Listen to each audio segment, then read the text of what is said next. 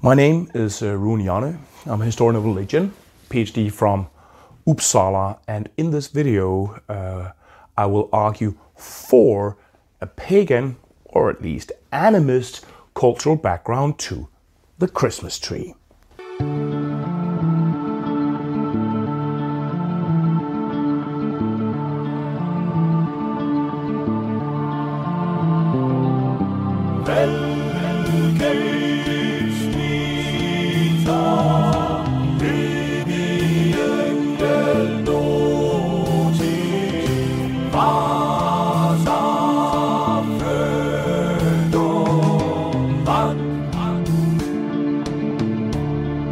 So recently I saw a video made by the outstanding YouTuber Dr. Andrew Mark Henry, whose very well communicated and prolific channel Religion for Breakfast made the claim that there's nothing pagan about the Christmas tree.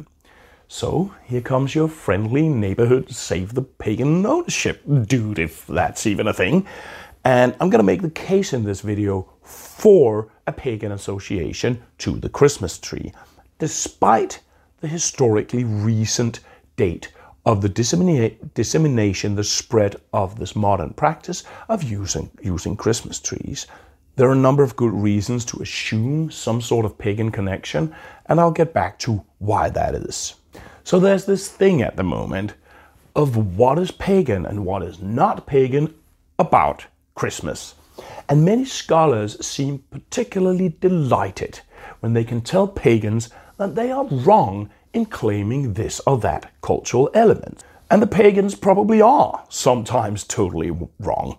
There certainly are some rather silly stories out there, like Santa Claus being really some Siberian shamanic flipping hallucinogenic mushroom thing, and so on and so forth.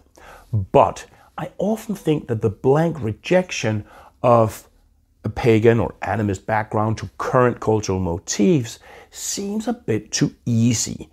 So I kind of like to take a bit of a devil's advocate position here and root for a pagan connection, because animism, which is my preferred frame of understanding, is a very transformational thing. And you regularly see new forms reinventing or expressing much older motifs, even morphing into Christian idioms. But I suggest that you check out some of my different videos where I'm clarifying my scholarly analytical background. My background for raising this particular perspective is my general work on North European seasonal animism. And you can find my book on seasonal animism and the Nordic Animist wall calendar on my web shop. It can be ordered. So I totally recommend that you go see the video about the Christmas tree on the Religion for Breakfast channel. It's very well communicated, informative, and as far as I can see, super well researched. But there's one little but vital omission in Dr. Henry's presentation of the Christmas tree history. An omission that would lead to a very different conclusion. He mentioned, but then moves on from, one really important observation, that Christmas trees are closely related to maypoles. Maypoles. So like myself, Henry is a scholar of religious studies. His research focuses on early Christianity and late Roman religion. And I'll just sum up the argument that he builds from the reading that he has done on the history of the Christmas tree. Right. The Christmas tree is first documented in the Rhineland region in Germany and present-day France. In the Middle Ages, where they appear as Christmas trees proper in this region during the 15th century, possibly inspired by Christian paradise plays.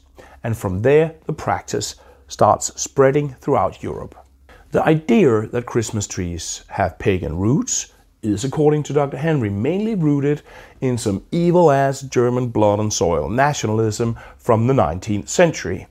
And that's a difficult one to trump, because most emotionally mature people don't particularly want to be seen doing anything that Nazis are also doing.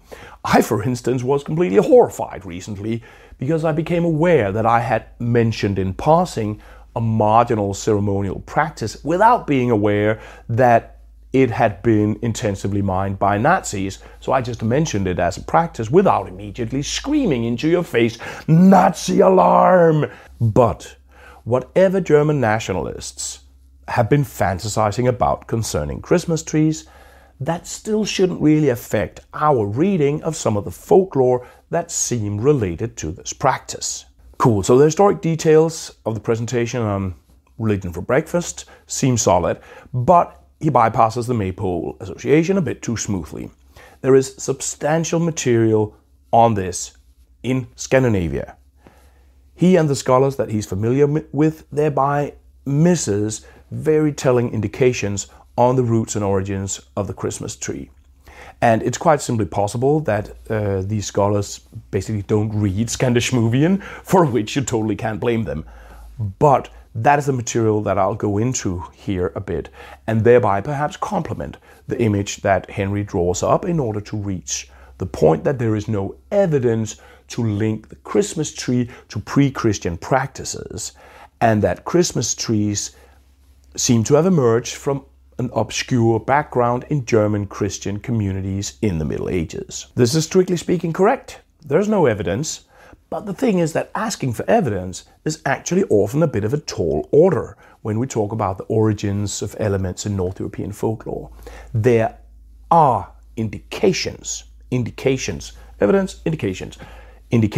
strong enough that I think they do outline a somewhat different image. So the Maypole origin is spot on. In fact, it's rather more spot on than it would seem from Henry's video, because it shows that the Christmas tree is a manifestation of a much, much wider cultural practice that has very diverse, yet also very consistently related forms, at least in Scandinavia, forms that are indeed, well, they're certainly animist, but more than just that, because animist practices can basically play out in a Christian idiom. I would say that they also appear very heathen to my eyes, at least. They're associated with a conceptual and ceremonial matrix, which is so old that you can see it represented on flippant Bronze Age rock carvings. And if you want to understand something like the Christmas tree practice, then I think that this cultural matrix that it probably springs from should be included. We shouldn't only look at it in isolation as that one specific practice, bringing a spruce tree into the house, decorating it with candy and candles. We should also consider the general role that adorned poles, trees, leafy branches, and staffs play in North European folklore. And there is a lot of that. Bringing leafy branches or leaves into communities, into houses, adorning people with them, May kings, May queens, brides, midsummer brides, Lucia brides, adorned with foliage.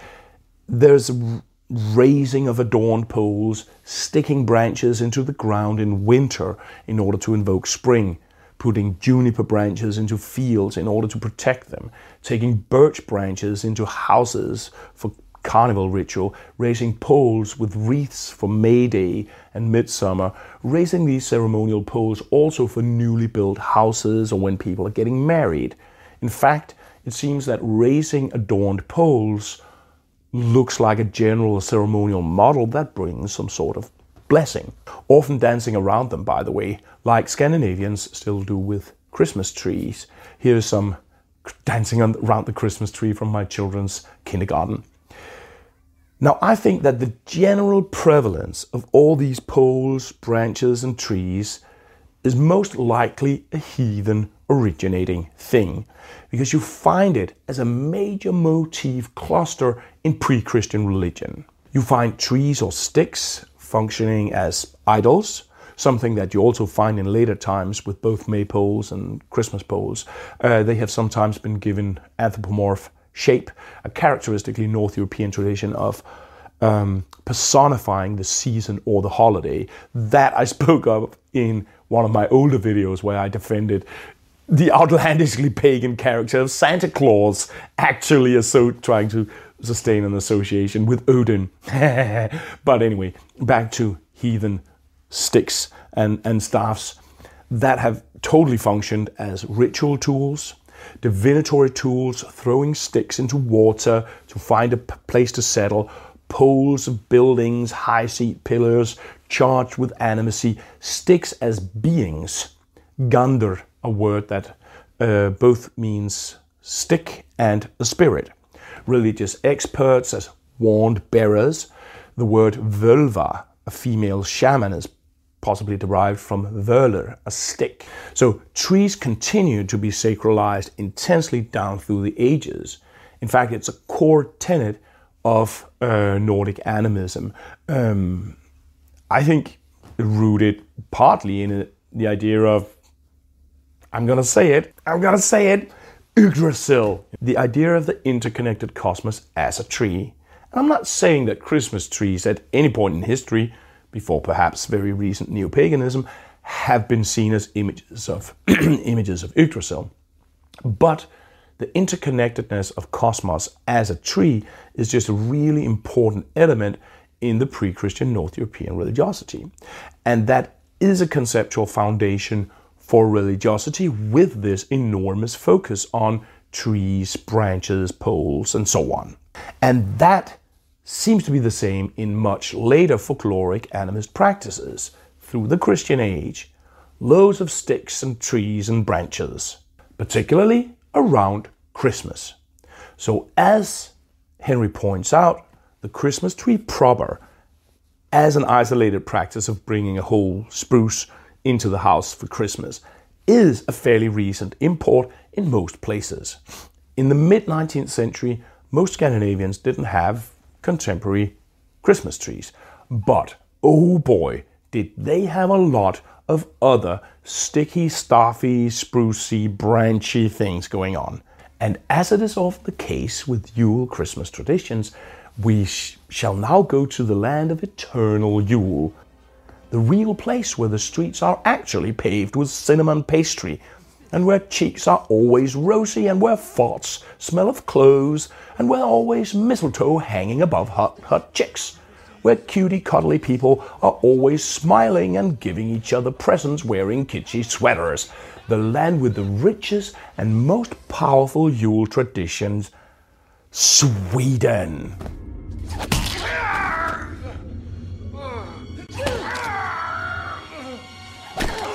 No, not that Sweden. This Sweden.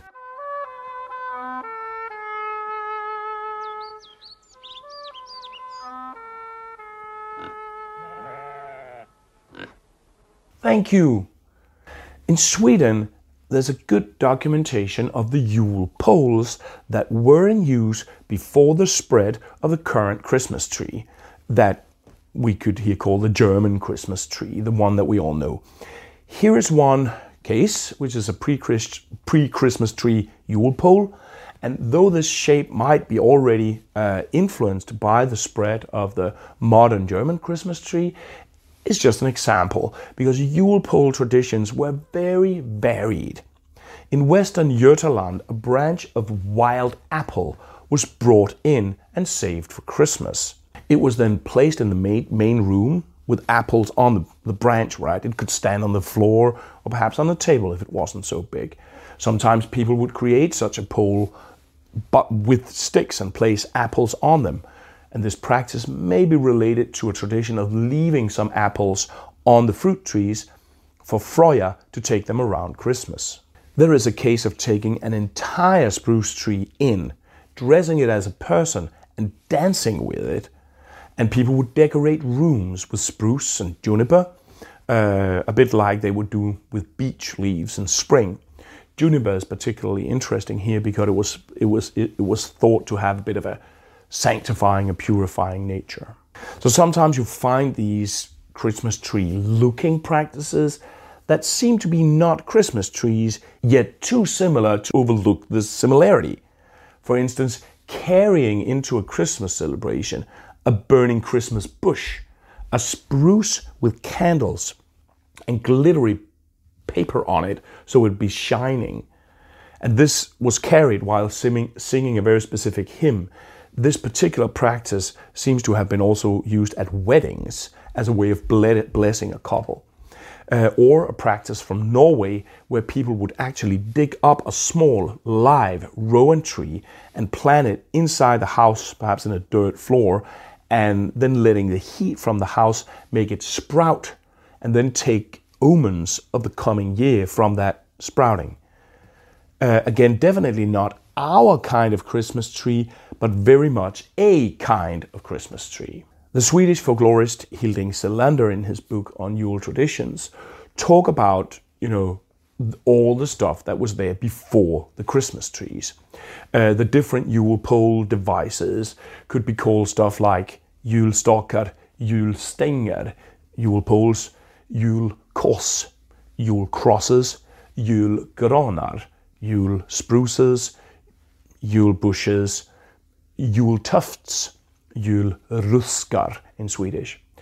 Characteristically, these Yule poles were raised outside of the house, and in some cases it was just a spruce tree without any adornment, which would obviously make us think of our normal Christmas tree. And in some cases, an influence probably can't be ruled out, but Selander has a fairly clear distinction between the different Yule poles and the new Christmas tree, which was a fairly recent arrival in his day.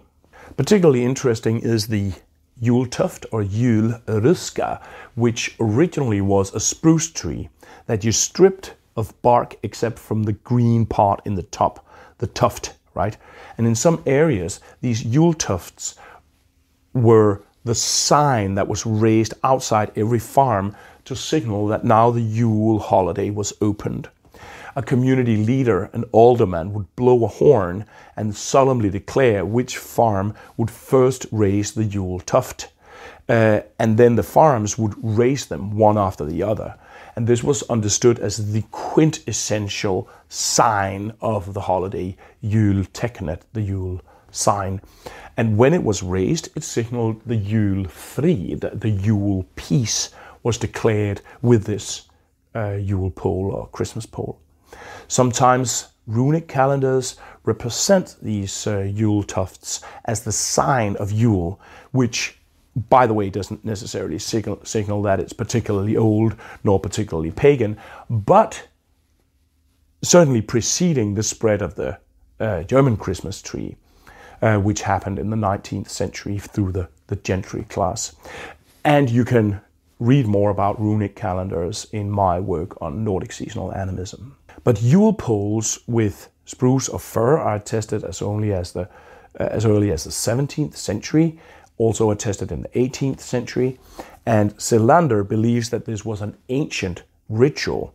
This debarked spruce tree, a white pole with a green spruce in the top, was explained by some elders as the trunk of the spruce symbolizing the harvest of the last year, and the green top was the coming year's harvest.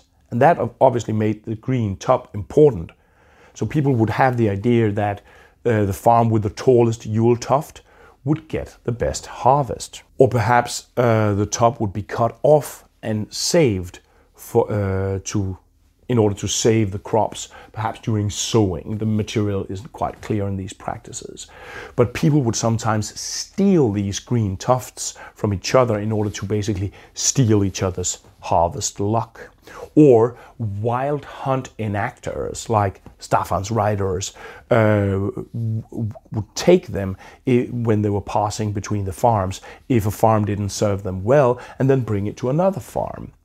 People would sometimes actually hold on to them, protect them, take these Yule signs inside in order to prevent them from being stolen. So these were powerful things, and there were all kinds of practices around when or when not to take them down again. In some places, they would light lights in them. Again, this is definitely a kind of Christmas tree that is rather different from our kind of Christmas tree, but definitely a kind, right? Notice also the urgency and importance of this practice. And in fine accordance with heathen Yule practices, the Yule tufts poles, they could be left standing until the last of the Yule beer was drunk. And in Old Norse Yule, this holiday is not something you celebrate, it's something you drink. Celebrating Yule is called dricka jól, drinking Yule. And there's this underlying idea that the Yule is inside the beer, it's identified with the beer, and you can check my playlist on beer. So community leaders like aldermen would keep an eye out if somebody got lazy and left those Yule poles standing after the holiday was drunk, and such forgetfulness around the Yule poles could incur penalties such as fines. And there were different traditions. In some places they would let them stand, basically, until midsummer perhaps. So julruskar are actually sometimes made in Sweden still, but it appears that they have a different form today. This is their contemporary form that you see here, not this debarked spruce tree. Maypoles have historically also been made in exactly that way, as a debarked spruce tree with a green top. Also wedding poles, bride poles raised at a wedding to bless a married couple. Rowan was also used in relation to May, like we saw it in Norway. So Hilding Silander, he notes that there seems to be a general theme of fertility going on here, also protection against bad magic. It's very characteristic of these animist agrarian culture. And you see these Yule poles sometimes bending into Christian symbolism, where you have these very beautifully shaped Yule crosses, still sometimes made with green spruce branches and so on, adorned sometimes with dolls or little boats for some reason. Maypoles were often also used to mark midsummer, by the way, still called maypoles though, and that indicates Yule poles as one of the examples of a mirroring practice between midsummer and the Yule period.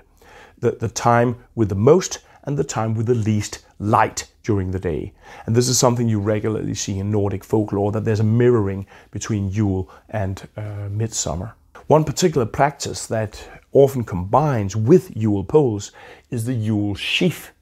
Typically a last sheaf from the preceding harvest, which is offered up to the wild hunt or to little people or other spirit beings, an offering for a good harvest in the coming year.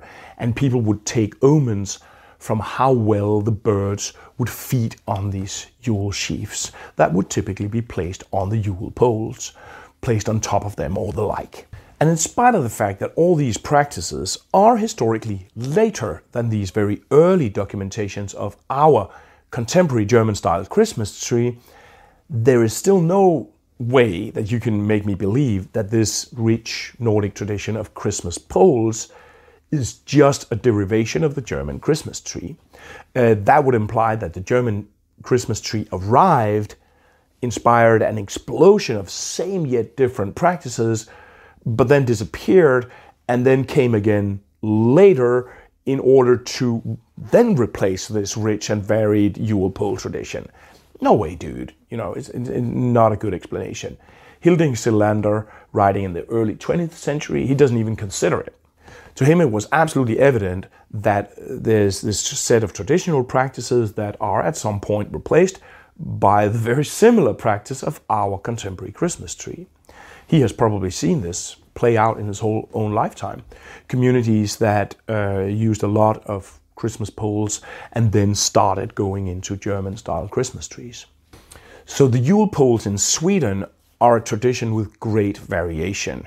We have very diverse, often communal practices, Christmas tree traditions that are both similar yet different from our contemporary German Christmas trees.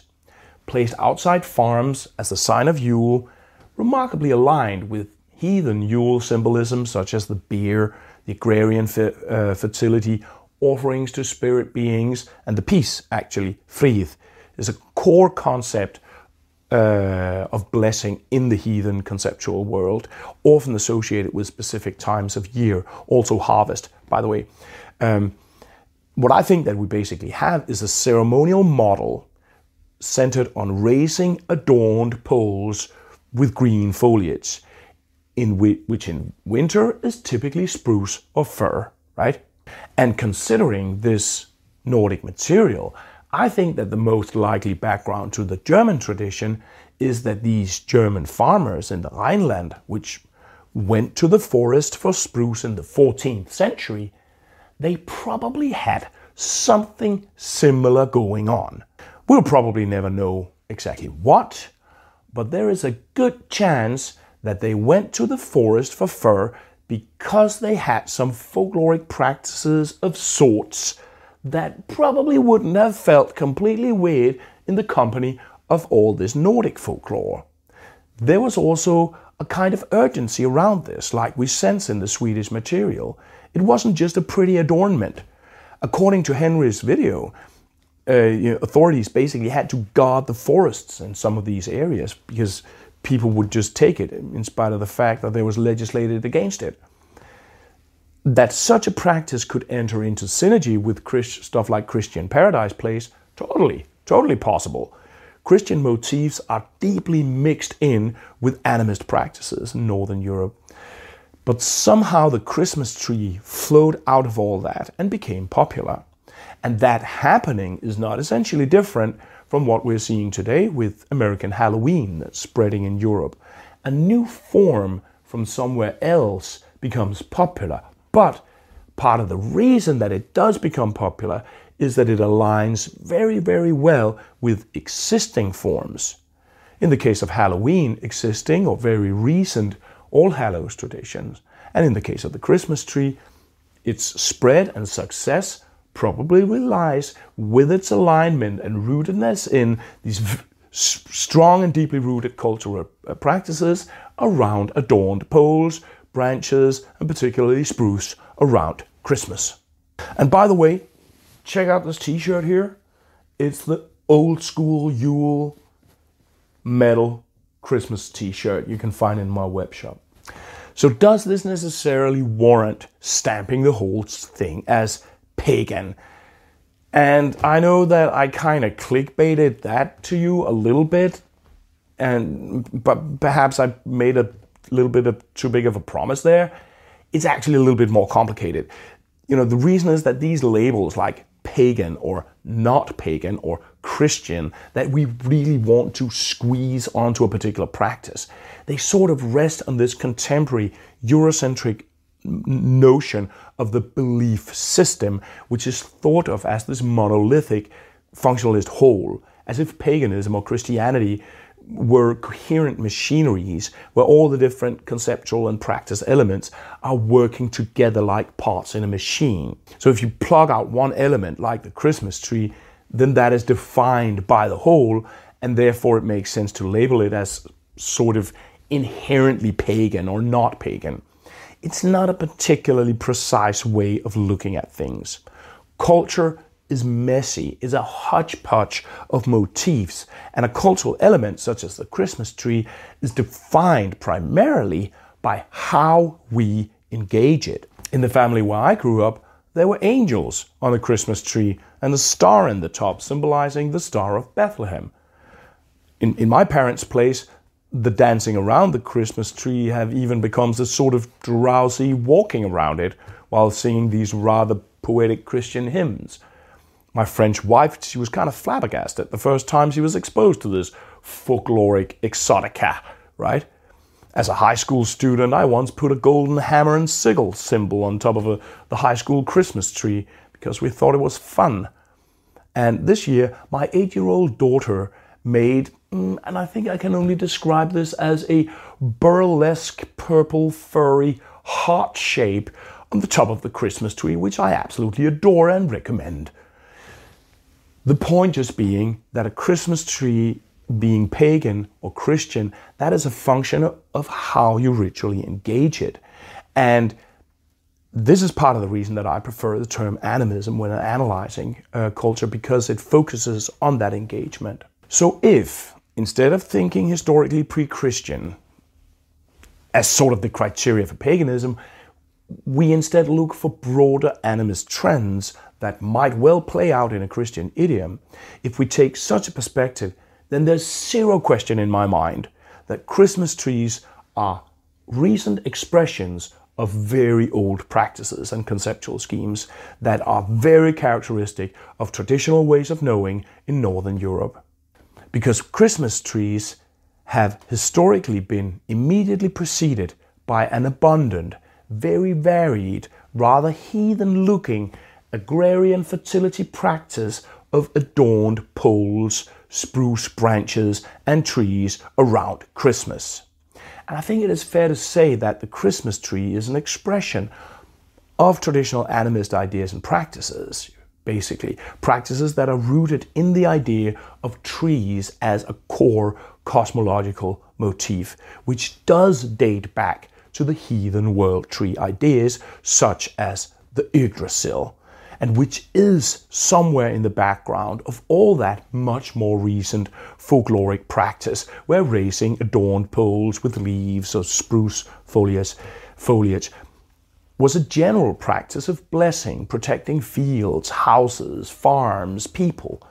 Our current Christmas tree practice, it's just what you might call the latest fashion within this ancient animist practice.